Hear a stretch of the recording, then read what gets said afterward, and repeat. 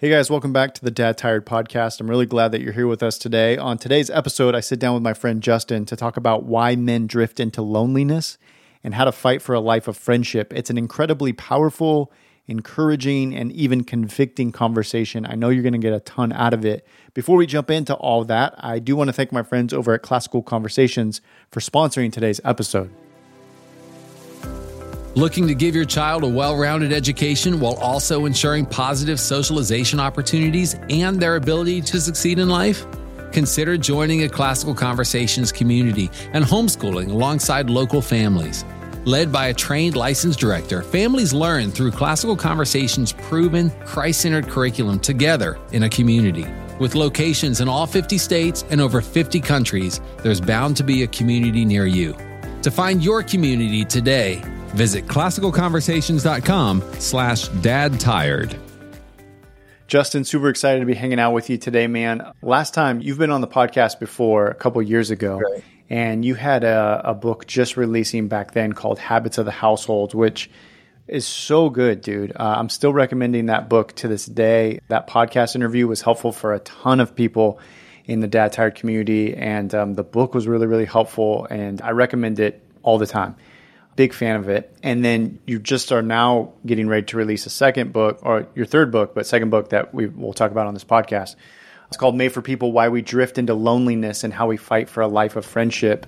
When I read the subtitle to that, dude, the first thing that came to mind was the really dark season I had in my own life, and how that whole season, I've talked about it many times in books that we've done with Dad Tired and on the podcast in the past, but so much of that season was really, I guess the key ingredient to all of it was just isolation and loneliness. Yeah. Like I was by myself. And I think it's just, there's a ton of dudes who feel that in some shape or form. So anyway, before I ramble on too long about the subtitle, I'd love to hear it on purpose, you know? Yeah, dude, I'd love to hear what was your heartbeat? Where did the inspiration for this book come from? Yeah. I really appreciate that, by the way, and I love how much our mission and vision has overlapped and all the Dad Tired people and the support for Habits of the Household. So thank you for that. I tell people that this book has actually come out of blessing rather than crisis, and I've written 2 books out of crisis: The Common Rule out of my own anxiety collapse, Habits of the Household out of the crisis of realizing I needed to rethink how I was being a dad. But Made for People has really come out of a sense of blessing. And that is that I look back on the years that I've been following Jesus since late high school, early college, and the whole time I've had really close friends in some really hard times and difficult times, but nonetheless close friends that have, I think, kept me close to the Lord and pushed me forward towards Him when I would have ran the other direction. And I write from that perspective of thankfulness, but I also, I think, write looking out into a world in crisis where I'm starting to realize basically exactly what you said, that a lot of the problems guys particularly experience right now are not actually features of life itself. They're features of loneliness. A lot of the anxiety and depression we experience are actually the results of isolation. A lot of the spiritual maturity gaps that we get into are really because we don't have friends calling us forward. And so I look at friendship as one of the greatest spiritual gifts from the Lord, and also one of the greatest spiritual catalysts that there is. And so I'm really hoping in this book both to show people, wake up to the problems of loneliness. I mean, it's killing you, but also step into this wonderful invitation called friendship, because it's where the good life is. Man, I've never heard those two things be tied together, those two dots tied together. It's not just hey, you need friends, it's good, but this is actually part of your spiritual development and will propel you into a more mature relationship with Jesus. That's really interesting. I want to pick your brain more on that. One of the crazy things about our culture is how fiercely independent we are as a people. And we really pride ourselves on just riding solo, doing things alone, being an independent-minded people and family. And it's just so crazy detrimental. Yes. I remember thinking every time I've gone on any kind of mission trip or service trip, one thing that always sticks out to me is you go to these other countries which are more oftentimes village minded, they're so relationally dependent. And for the first like few days, it's a jostling of your independence, you know? And then you kind of get like 4 or 5 days in, and it's like a drink of water that you've never had before, or a kind of drink of water you've never had. And it like satisfies in a way. You're like, dude, I think this is how we were meant to live. But ding, ding, ding. Yeah. Unpack, like, what comes to mind when you hear that? This is the way we were meant to live. That is exactly, I think, what the Lord was working on me in as I was working through this book, which is why it ended up being titled Made for People, because it is this idea that typical American experience of individualism is not just somewhat unhealthy, but it's actually antithetical to the gospel and the life that we are actually made for, which, in brief, says that, God created Adam as the pinnacle of his creation. I mean, on the, sixth day, like, he's there and he's called very good, not just good, but very good. And God says good, good, good over and over in Genesis. But then you get into chapter 2 of Genesis where God looks at Adam. And remember, this is chapter 2 of Genesis, not chapter 3 where the fall starts. Chapter 2 where God looks at him and says, actually, it's not good that you're alone, which there's so many directions you can go with this. But the most important for the friendship is you can actually be with God and be in a not good state because you're alone, which means that it almost sounds blasphemous, but you're meant for more than just God. You're made for people such that you can't experience God the way that you're made to experience him until you experience him alongside others. And that alone right there says enormous things about our spiritual life. There's a ton of directions to go with why, how, what else. But I just want to say, I want to make friendship a word like quiet time, where you think of it and you think, oh, that's essential for my spiritual life. Like, I can't walk with Jesus unless I'm practicing friendship. That, I think, is the beginning and hopefully the end of the conversation. It's that spiritual. It's that important. Wow. Something you said there will prick some, like you said, you need more than just God. So people you'll hear that and they'll be like, oh, geez, straight blasphemy. That will prick. But I think what you alluded to and answering why, like, why did God create us like that? Yeah. And it's actually a sign of his generosity, not his lack. I mean, God is still the God who, can make mountains melt. He's the one who created the galaxies. He made us. There's nothing missing in God. It's just that he actually created us with a need for, let's say, lateral relationships, such that that's why I said it the way I did. We can't experience him the way we're made to experience him until we experience him alongside other people. So it's not God's fault. It's actually kind of curiously generous that he's like, I'm going to make you not just to need me, but to need me alongside other people. It's almost like a gift where he's like, I want you to have more. I want you to have other dynamics in your relationship. So I think there's a generosity and sort of a generosity to God's making us that way. It's certainly not his lack, but it stands. We need community. This runs through the entire Bible. We need relationships. And I would say the pinnacle form of that are deep friendships, which form the foundations of families and friendships and families and communities.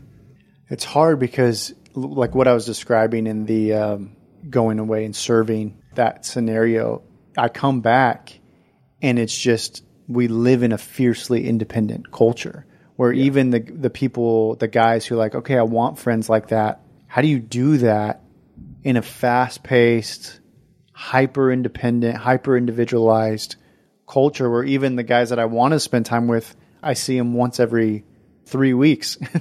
And it's not because we don't want to. Like, we all have the desire, but it's like I got families and wives, and it's like, and I'm not expecting you to have any answer to that, but that's like, it's a really big conflict for a lot of people who long for those deep relationships, not just long for it, but need those really deep relationships that you're describing. Well, it's an important thing to name. And so let's just leave out any solutions for the moment. I've got some ideas, but just to name that reality, I think says at least two things. One, you are not alone in your experience of aloneness. It is the common denominator of American life.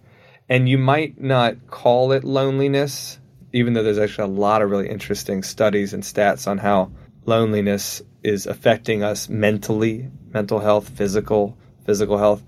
it's this feeling of being surrounded by people, but not known by anybody. And so most people can relate to that, where it's like, okay, yeah, it's not like I never see anybody or don't know anybody or don't have any friends, but I'm not actually known by them. Or I don't actually have like a rhythm of relationship where I feel understood and drawn out. That you're not alone. It's very, very common. And the reason you're not alone is because that is the current of American life. The current of American life is that you become usually like busier, wealthier people who used to have friends. And that's where like a lot of the people that I know find themselves. Wealthier is debatable, but like you're just fighting, like you're doing more things and you're trying to fight for upward mobility. And then you look around and you realize there was a time in my life where I had friends, and that time is not here anymore. Like maybe it was high school, maybe it was college, maybe it was right after. There's forms in our life where relationship was in healthy soil that could grow. But now you look around, and this is what I think is so important. The current of American life pushes us away from that. So you're not alone in feeling alone. And if you're going to do anything different, you're going to have to swim against the current. Yeah. You are going to have to live differently and frankly, fairly radically differently to get to a different place. But it may be the most important thing that you ever do. It may be exactly the thing your spiritual life has been yearning for, that you're like, oh, I need to live radically differently so I can live into friendship because that is what I'm made for. I have so many thoughts on that, spinning through so many follow-up questions. You said, though, that you had some solutions in mind. That let's tackle some of those, because some people are going to be anxious, like, all right, how do you do it? And when I'm swimming in this current of culture. Yeah. So the way I break it up in the book is talking about some arts and some habits. And the reason I say that is because I want to honor the idea that friendships are complicated, relational things. They're not things that you can just do. They're things you have to do with other people. And so there are some arts to being a good friend. And we talk about some of those. But there are also some habits that you can put in place in your life of things that you can try to do on a recurring basis that basically, I think, create the soil for friendship. So if you want to swim upstream, you have to think of some of these arts and habits. I'll start with the arts. There's 10 chapters in the book, and each one of them talks about an art. But I think some of the key ones that I really think about, and the book starts with these for a reason, the arts of vulnerability, the arts of honesty, and the art of promising.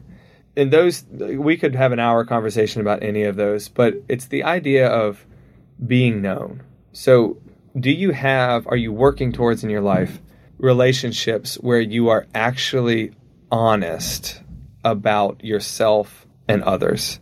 About yourself, I think I'd call that vulnerability. And about others, I'd call that honesty. But it's the idea that you're saying what you mean. You're not going to do this with tons of people, right? I mean, you might know tons of people. You might have tons of people around you at church. You might have a big, small group, whatever. I think it's the kind of friendships I'm talking about are the friendships you can usually count on one hand. Some people are blessed with more.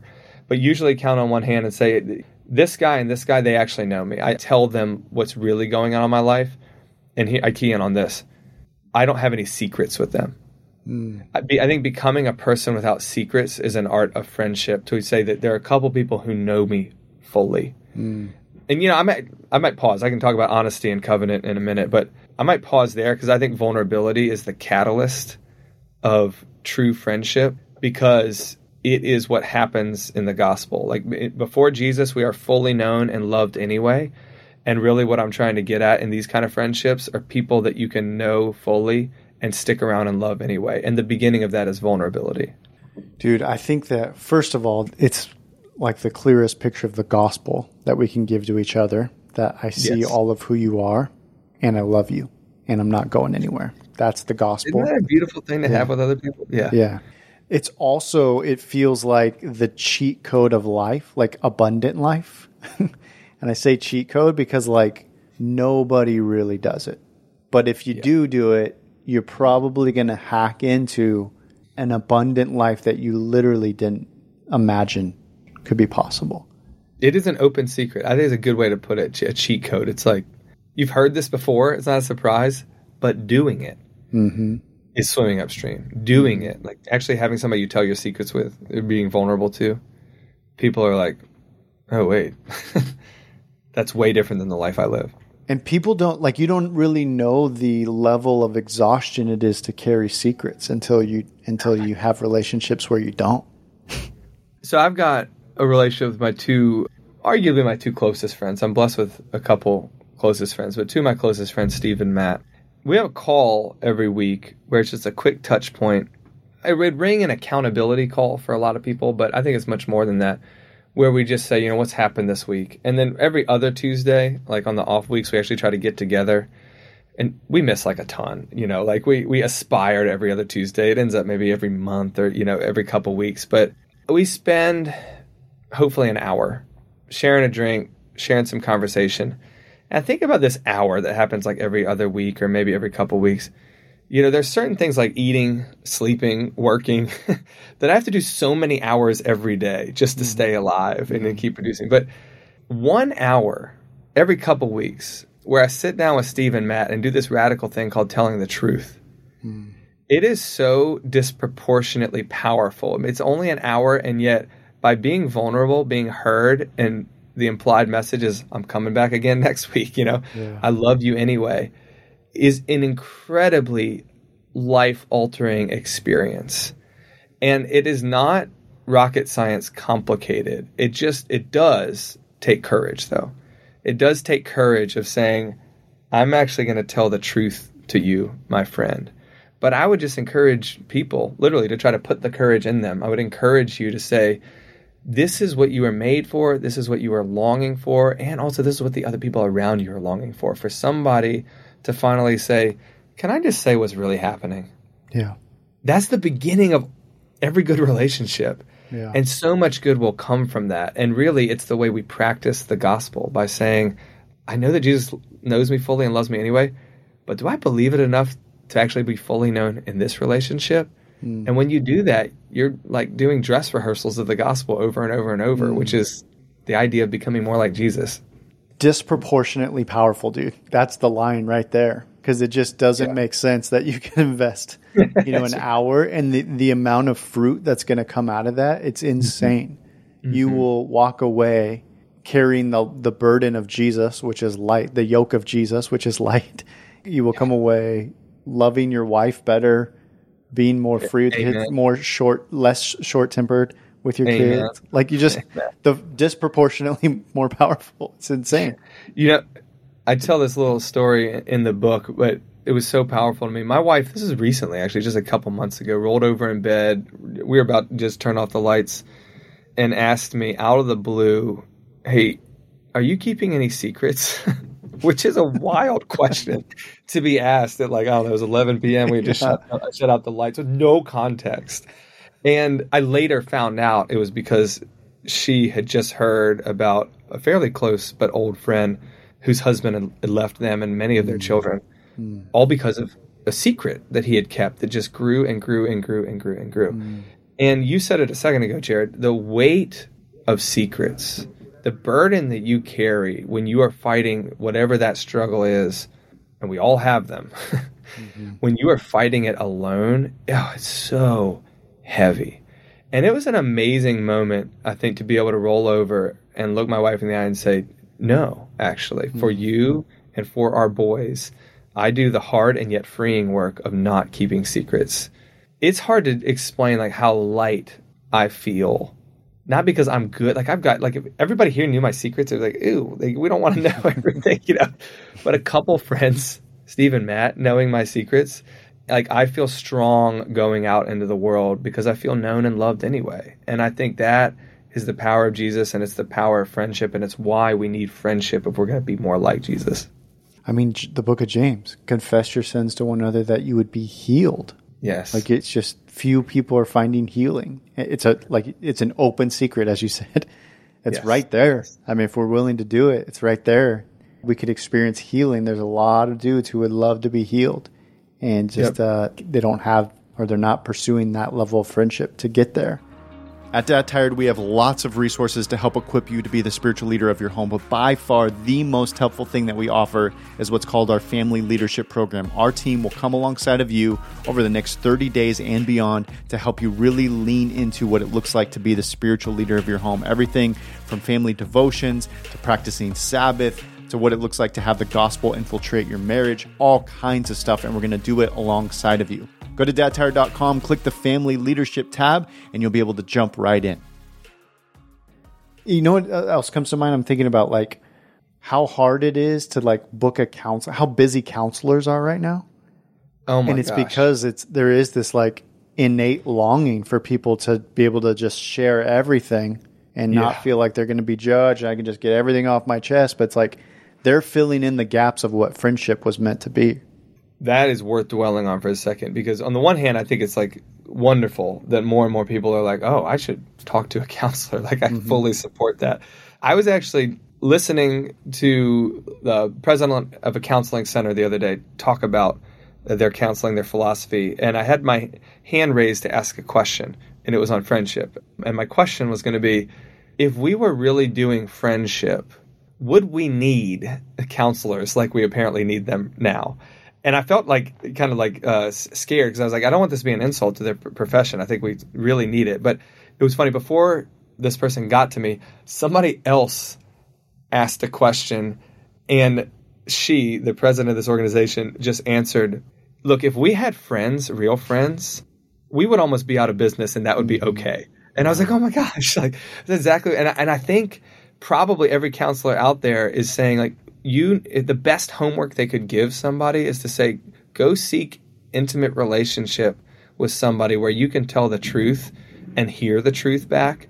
And it is the life we were made for, which is why it would, quote unquote, put counselors out of business. And that would be great. Like that's what the new heavens and the new earth looks like, is that we don't rehabilitating trauma therapy, because we're doing it together. Now we've been set free and we're open together. So yeah, I do think it's incredibly important for your spiritual life. And if you want to give any gift to your wife, if you want to give any gift to your kids, give them the gift of having a father and a husband who leaves a legacy of friendship, who's known by people, not hidden from people, and thus parents and acts out as a spouse in the power of being known. It's an incredible gift to your family.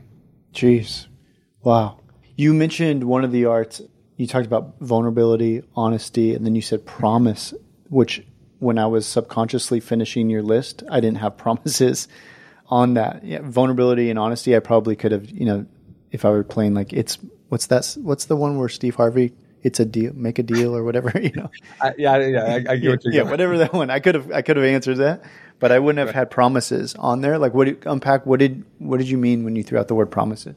Yeah, I like that you said that, because I don't think I'm being original in any sense, but I do think I'm maybe trying to offer something back that's been lost or forgotten. And that's the commitment or the covenant or the promising that friendship involves. It's really the idea, a friend is faithful. The Proverbs say that we are built not just for flash in the pan moments of vulnerability, but for people who stick around across time, which is the way you say that second half of the gospel. You're known fully, but loved anyway. That loved anyway part, I think, is not just a blessing of, I love you in this moment, though it is. It's also this idea that I'll be there tomorrow for you. Okay. And when we do this in marriage, marriage is even, a greater, probably just a more accurate, more true, biblically ordained symbol of the gospel. We see that in Ephesians.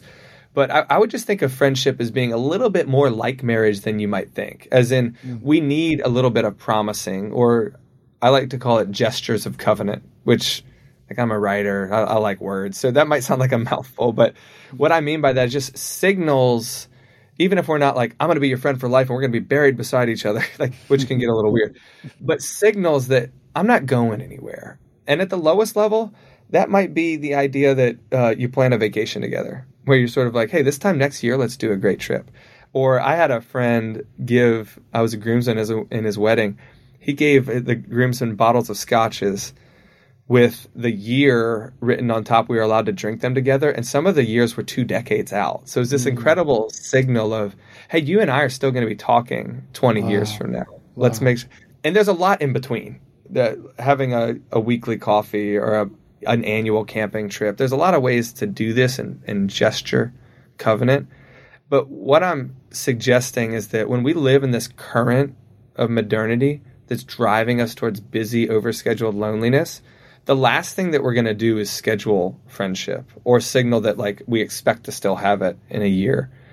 because everything else is taking us away. So I think you're fighting against the uncertainty of the future and making a promise and saying, hey, in this uncertain future, you and I, let's still be battling this out together. Let's still be efforting at friendship.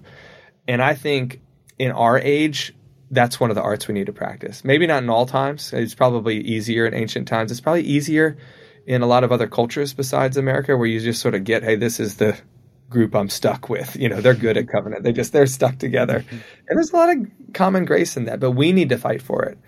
The book is subtitled Why We Drift into Loneliness and How to Fight for a Life of Friendship. And in order to fight for friendship, you need to figure out how to gesture some covenant into the future and make some promises, big or small. You talk about gesturing. How much of that, like with those friends, those two friends that you have, how much of that was formalized? Like where you made some kind of like agreement that, dude, I'm with you, or like you verbally said it? Because a lot of us, like I just think of the friends in my life who we kind of know that, but we've never like said it maybe out loud. Mm-hmm. You know what I mean? And like, is there power in like saying it? Yes. Okay, so that's an easy question. Yes. Actually, one of the things that I would really encourage people to is to naming. To think about Adam in the garden. One of the divine powers that God bestowed upon him as the caretaker of creation was to name the animals. And if you think about that in the context of Genesis 1, God just created the world through words. And then he turns to Adam and he says, basically your turn. You start naming things. You create realities, albeit smaller and not ex nihilo, but we create actually through words. And so when we name a relationship, whether that's saying, hey, you're a covenant friend, and that's a term that I use in the book of signaling a different kind of friendship, because friendship's a fraught word. I mean, you have Facebook friends. People are not sure about what the meaning of friend is. So I offer the idea of a covenant friend to signal this sort of like deep, abiding, committed relationship. Just sort of naming that with somebody is an incredibly powerful thing to do. I have had relationships over the spectrum where with some of my closest friends that I talk about in the book, you just mentioned Matt and Steve, we've said it. I mean, we've said, we've actually moved to Richmond where we live now to be around each other. We met here, but we all kind of moved back after, and it was in no small part because of each other. So we've made some gestures of covenant to say we're going to live life alongside each other. And yes, each of us would look at each other and say, one of us is going to see the other die. Like we expect to be friends until the end. And that is really far, I encourage it, but it's really far on one end of the intentionality spectrum. Way on the other end should be smaller things, but still really important. And I've had friendships like this where it's just been a coffee where we're having a great conversation and somebody says, this relationship is giving me a lot of life. We should lean into this a little bit. And it can be that simple. But both of those things are honoring the God-given power of naming and saying something on purpose to a friend and saying, this relationship is meaningful. We should X. We think about this in romantic relationships because we think about, do you want to go on another date with me? Or do you want to be committed? Are we going steady? Let me think of all the outdated ways I can phrase it. But we think of like, we need to name the relationship because what we're headed towards is a covenant relationship called marriage. And we're trying to figure out, like, are we getting there?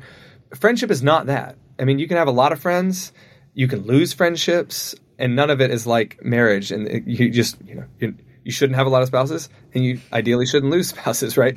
Friendship is different, definitively different. And yet there is something enduring and important about covenant where we move towards promises rather than away. And so in some small way, approximating the naming of those relationships, I think is just really, really healthy for us.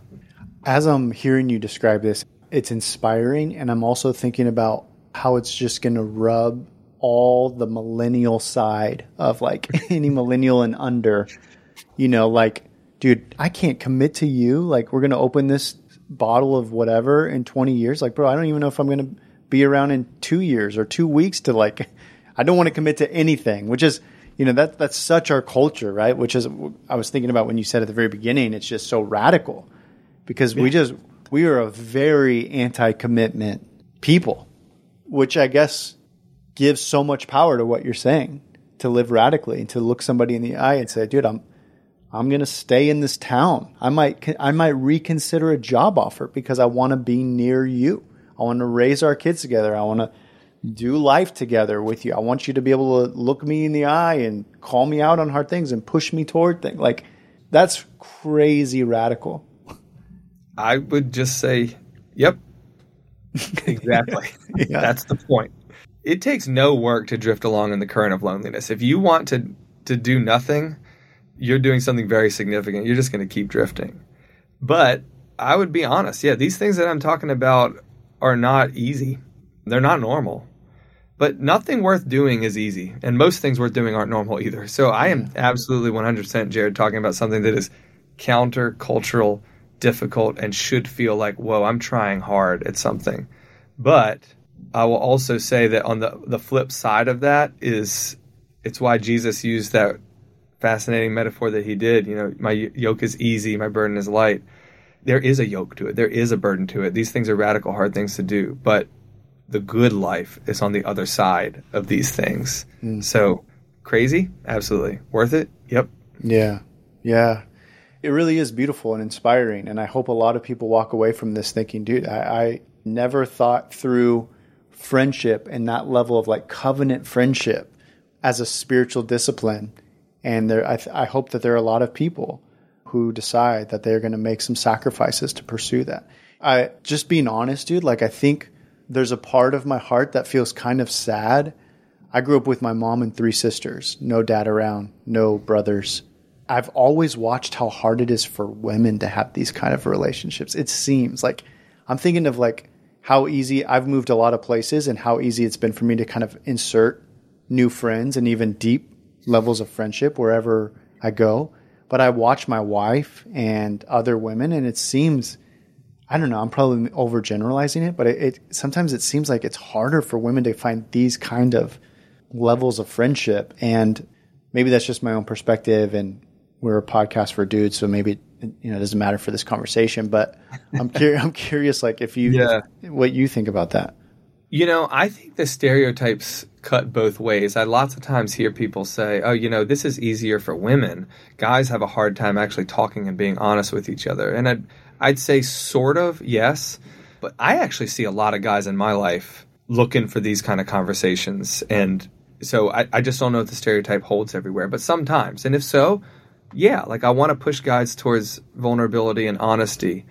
And I see the other side of the stereotype of like, yeah, but guys just like we get into relationships and we're maybe more chill about them or we can overlook certain things and girls are maybe more sensitive and it gets harder for them. And I think I haven't seen a lot of that in my relationships, but sometimes, yeah. And if that's the case, one of the chapters in the book is about the art of forgiveness because whether you're a guy or a girl, relationships get fraught. Like sticking around with anybody for more than an hour is hard, right? You think about like you got a lot of friends who you love coffee for an hour with, but do you want to be alone in a cabin with them? Or okay, you love a cabin weekend together, but do you want to like travel with them a week? Extend any relationship out across time, which incidentally is exactly what I'm suggesting. And you're going to have a lot of problems. But that's not the surprise. The big question mark is, well, will we forgive each other? Can we figure out how to stay friends? And I think whether you're a guy or whether you're a girl, you're going to need to learn to practice the art of forgiveness, which again is, as with all of this, is looking to Jesus as the master of friendship and saying, can I be more like him? And saying that it's no surprise that me and my other friend, both of whom are sinners, have a lot of problems. It's no surprise that we hurt each other. It's no surprise that we offend each other. But could we, surprisingly, practice the grace of forgiving each other? It's actually one of my favorite chapters in the book because it is so saturated with our need for forgiveness from Jesus and the hard work it is to extend it to other people. So I just say, guy or girl, it's hard. And guy or girl, you're going to need forgiveness, but it's worth pursuing. And forgiveness is always worth practicing. I've never regretted an apology. I've often regretted not giving them, but I've never regretted giving them. Well, dude, I've read the book and I was able to get an early copy of it and had the honor of giving an endorsement to it. But even in our conversation I'm super excited about the audiobook version of this. Hopefully you're reading. Do you get to read your audiobook? I'm insisting on reading because yes, for many reasons, I'll be reading it to you. You out there listening, if you want me to read you the book, I'd be happy to. Yeah. People probably don't know this, but like I have to audition to read my own, read your own book. Yeah, people probably don't know that, but you have to, like, as an author, you have to audition, which I guess makes sense. You might have an author who's great at writing and does a terrible job at, the audio version. But anyway, I'm very excited for your audiobook to just put that on and listen to that. But dude, I just love the work you're doing, man. I know you and I have talked offline about partnering together in some way. We don't know what that would look like, but our hearts are so aligned, and this particular conversation is going to be really, really helpful, challenging, encouraging to our community. So thank you for taking the time to hang out and share some of your wisdom with us. I hope so, man. And thank you for taking the time. Every time we talk, I feel like, man, something's going on here. So let's see what the Lord does with it. But thanks for this conversation. It's been wonderful. Yeah, thanks, bro.